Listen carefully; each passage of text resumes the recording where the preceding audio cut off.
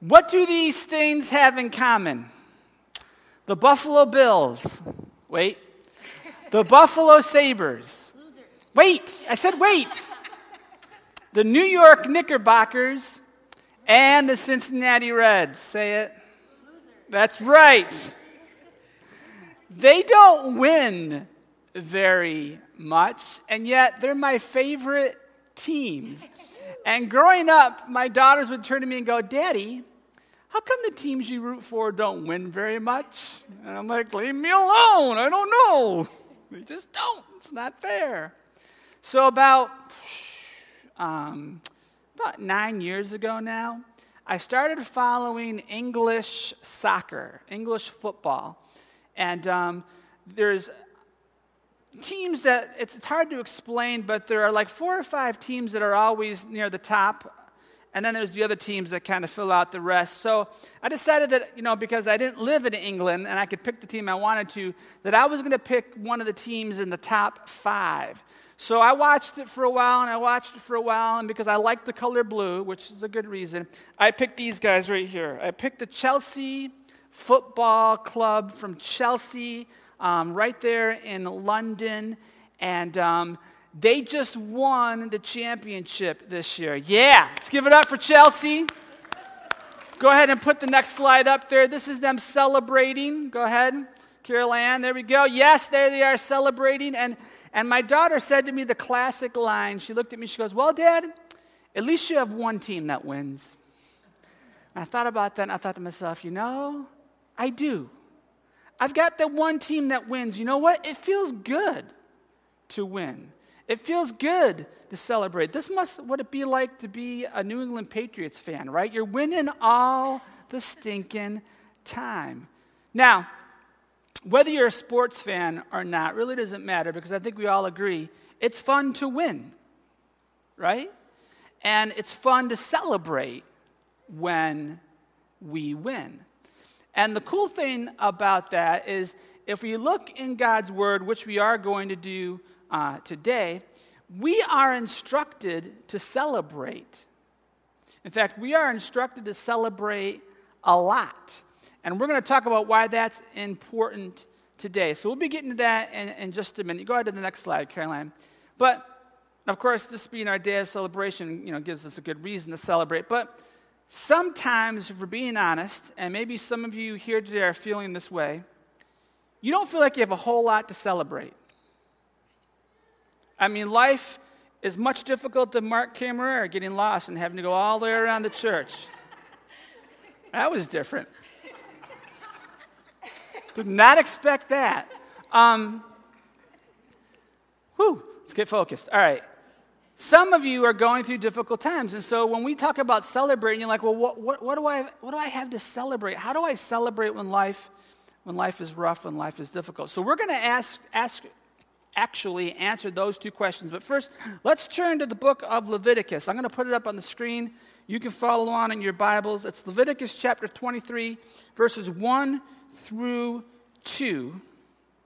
And I'll read this here to you. It says, the Lord said to Moses, speak to the Israelites and say to them, these are my appointed festivals, the appointed festivals of the Lord, which you are to proclaim as sacred assemblies. So I want you to understand this. Here's what's really important. Why do we celebrate? Why should it be a part of what's going on in the church? Because celebration is worship. Celebration is worship. It says it right here. Sacred assemblies. These are times of worship. And in fact, the Jewish people had 7 national holidays. 5 of them were to celebrate. 2 of them were to be solemn. So do you see where God is leaning? Right? He's leaning towards celebration. Now, a little further on in Leviticus 23, he gives them an exact kind of festival he wants them to celebrate. It's Leviticus 23, verse 34. And it says, the Lord said to Moses, say to the Israelites, on the 15th day of the 7th month of the Lord's festival of tabernacles begins, and it lasts for 7 days. Now, folks, this is called the Feast of the Tabernacles. And what made this feast special is that it was all-inclusive. It was to include the whole family. It was to include all ages. And in this festival, they were to do really three things. First of all, they were to remind themselves of God's nature. They were to remind themselves of all God had done in their lives in that past year. And then they were to really take this as an opportunity to recommit themselves to God. Now, we don't have these holidays, these national holidays like the Israelites have, but we do have Christmas, right? We do have Easter, but we also have today. We have today's day of celebration, and we do this on purpose because we want to take some time to stop and to really celebrate not only what God is doing in general, but what God is doing through this church here at Oak Ridge. So we're going to bring down the lights and do our best to make this video able to see this video. This is some testimonies that I want you to watch of what God has been doing. So go ahead, let's check this out real quick.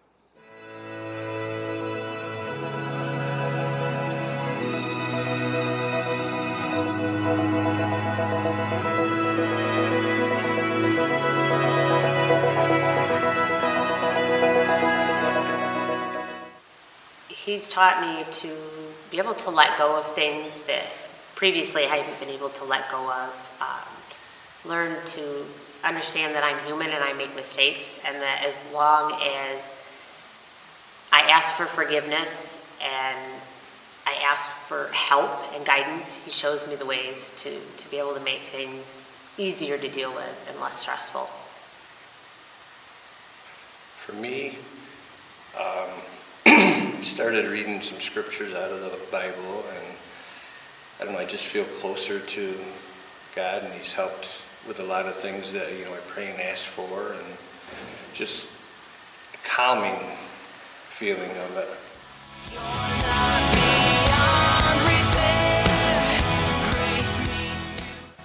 I've been a part of a lot of different things. We do the Joy to the Valley.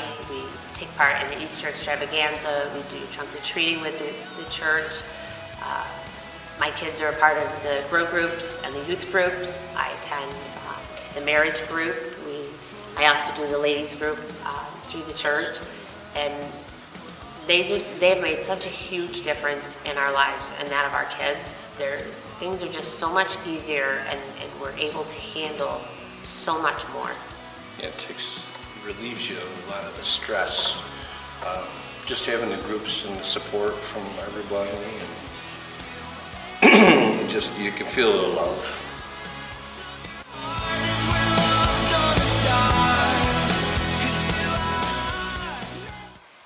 Prior to joining the church here, just over a year ago, almost 2 years, we were close to divorce. We were on edge with each other. On edge with each other. We were constantly fighting and bickering. It was always pitting against each other and the kids. Yes. Through coming here, joining the groups, attending services, getting the kids involved, we were able to actually renew our marriage vows in front of God this time, and in front of all of the members of the church, our family and friends. It's been amazing. Yes, and the support with that was overwhelming, and the help. Yeah.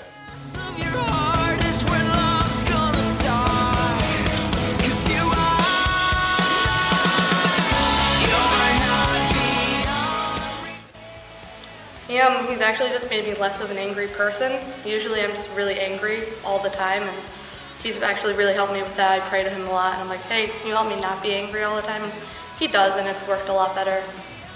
I go to him pretty much everything, so he just kind of helps in every day. So it's great. Well, I made a lot of new friends. I didn't really have friends, and then Becca Frangelo brought me here, and I've made tons of new friends. I see Kaylee Shumsky once a month, perhaps, and we talk about youth group things, and I come to youth group, and I just made a lot of great new friends, and we do a lot of great things, and I'm just really happy. Like, when I don't have youth group, I just get upset. Like, my week is just off. When I know I come here, I'm like, you know what, things are going to be better, and my week goes tons better if I come here on Sunday and just pray and hang out with all my loving Jesus friends, and it's kind of chill. It's fun. Behind that video was a song by the band Everfound, who's done a couple concerts here at our church, and the song is Never Beyond Repair. And that's just a beautiful illustration for those two testimonies. The first, see Bernie and Tracy Zinakowski, they've been a part of our small group, and so it has been fun watching God move in their marriage and really heal them, bringing them from the brink of divorce to where they are now. And then, of course, Becky Eastwood is one of our teens, and just her honesty about turning to God with her anger and just saying, hey, God, can you help me not be angry, right? I mean, it doesn't have to be this big theological thing. It's just a simple request. And that's just a little tiny bit of what God is doing here at Oak Ridge. So let's go now to the next question. What if you're sitting here today and you're saying to yourself, well, that's great, Pastor Chris, but I really don't have a whole lot of things for me to be thankful for. I don't really feel like celebrating today. Well, many of you know the last couple weeks I was sick. I already shared with you it was really more just the effects of the antibiotic, but one of the difficult things was the fact that, well, obviously I was down for 2 weeks, but I missed my daughter's graduation, which really kind of ticked me off.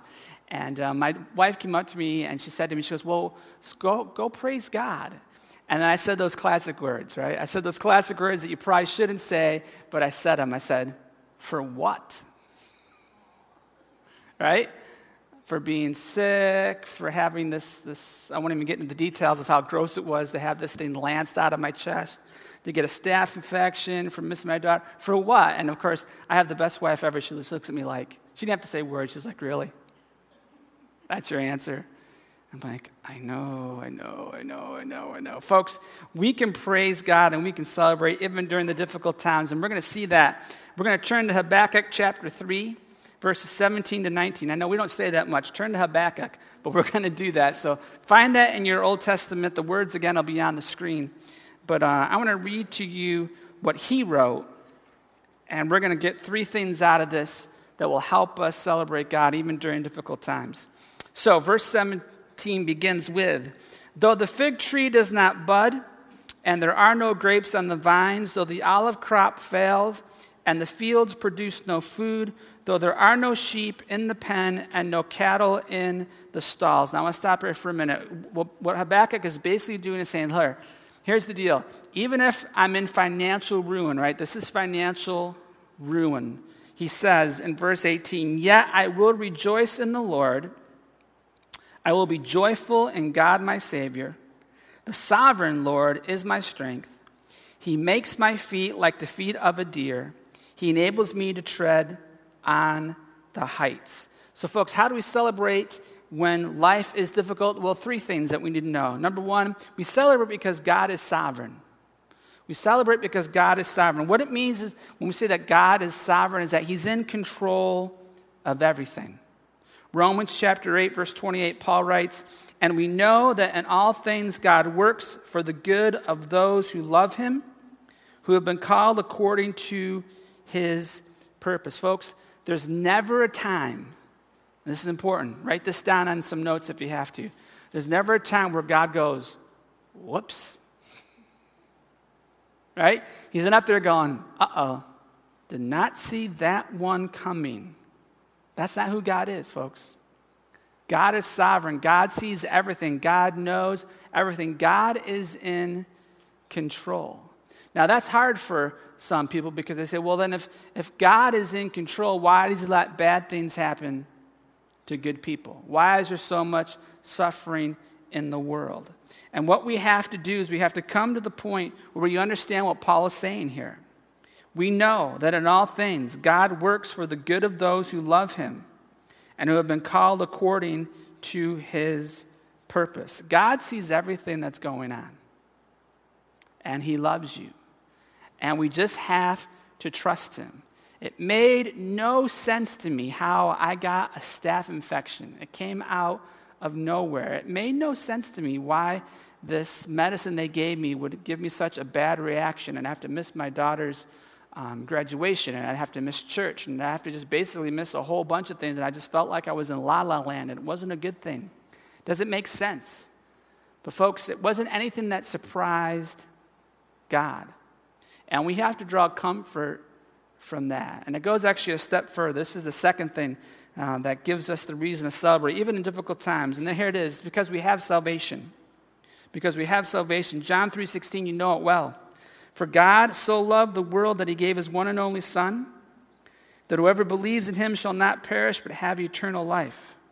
Never once during that ordeal did I stop and wonder, if I die from this, I wonder what's going to happen to me. I wonder where I'm going. I wonder where I'm going to end up. Think about all the people in the world today that can't answer that question. There's a lot of them. I won't give you the exact details, but back in the day, a former youth group member of mine went to a very prominent college. That's all I'll say. And she went up to the president of this college and she said, "So, do you know whether or not you're going to heaven?" And the president said, "Well, we can never know." And her response was, "Yes, you can." I was so proud of her. Yes, you can. You give your life to Christ. You get salvation. That's a huge, huge deal that we can celebrate every day. And then finally, and here's what I think is the big one. We can celebrate because Jesus wins, right? I mean, Jesus wins. Folks, here's the deal. Satan is not marshaling his troops for one last battle, right? There is no doubt how the story ends. We've got the book. We've got the ending. We see what happens. Jesus comes back. Jesus wins. It is finished. There's no doubt whatsoever, no matter what you're going through, no matter what your struggle is, you never have to stop and go, is this going to end horribly? No. You may have to go through a difficult time for a short period of time, but God is going to bring you through it. And in the end, we win. Right? We win. We get to celebrate. We are part of the winning team. How awesome is that? All right, let's go to our next steps. There are just two very basic next steps. The first one is I kind of want to challenge you a little bit. As I mentioned before, the Jewish nation had 7 holidays that they got to spend, 5 of them in celebration, 2 of them in mourning. But we have Christmas and we have Easter, but we need more than that. So yeah, we have a day of celebration, and that's great. But what I want to do is this. I want to challenge you to do something this summer. Whether you do it as an individual, whether you do it as a married couple, as a family, whatever, celebrate. Pick a day and make it a day of celebration where you spend time reminding yourself the nature of who God is, right? Number 2, all that God has done in your life. And then use that time to really recommit yourself, your marriage, your family, your children to God. Be creative and make this your own. Now, if you're here today and you're thinking to yourself, Pastor Chris, I get that whole thing of not feeling like I could really celebrate because my life is not so good right now. There doesn't seem to be a lot of things to celebrate. Well, I want you to remember the videos that you just watched because there was something that they both had in common. Both Bernie and Tracy and Becca had in common. And Becca used probably the best wordage I've ever heard. She talked about her loving Jesus friends. And she was very serious about that. That's how she labels her friends who love Jesus, her loving Jesus friends. And did you notice that in both situations, both Bernie and Tracy, their lives have changed through the relationship with Christ as they spent more time with other Christians. Becca Eastwood's life has changed as she has spent more time with her loving Christian friends. I want to encourage you to start doing that. To surround yourself with loving Christian friends. Because I'll tell you right now, it was so awesome that I had my wife there so that when I was down in the dumps, she didn't come along and say, "Man, that's a bummer. God stinks. Let's go get drunk and forget all of this." I know you would never say that. But there are some situations, some people that have surrounded themselves with those kinds of people. And when life gets difficult, that's their go-to. And there are other worldly, detrimental go-tos. Folks, the go-to has to be, yeah, I know that life is not going so well, but what can you praise God for? Well, we can praise God because he's sovereign. He's in control. We can praise God because we've got salvation. And folks, every day of the week we can praise God because he wins. Right? He wins. We are part of a championship team. We are the Championes because we have given our lives to Christ. Little Italian for you there. Let's pray.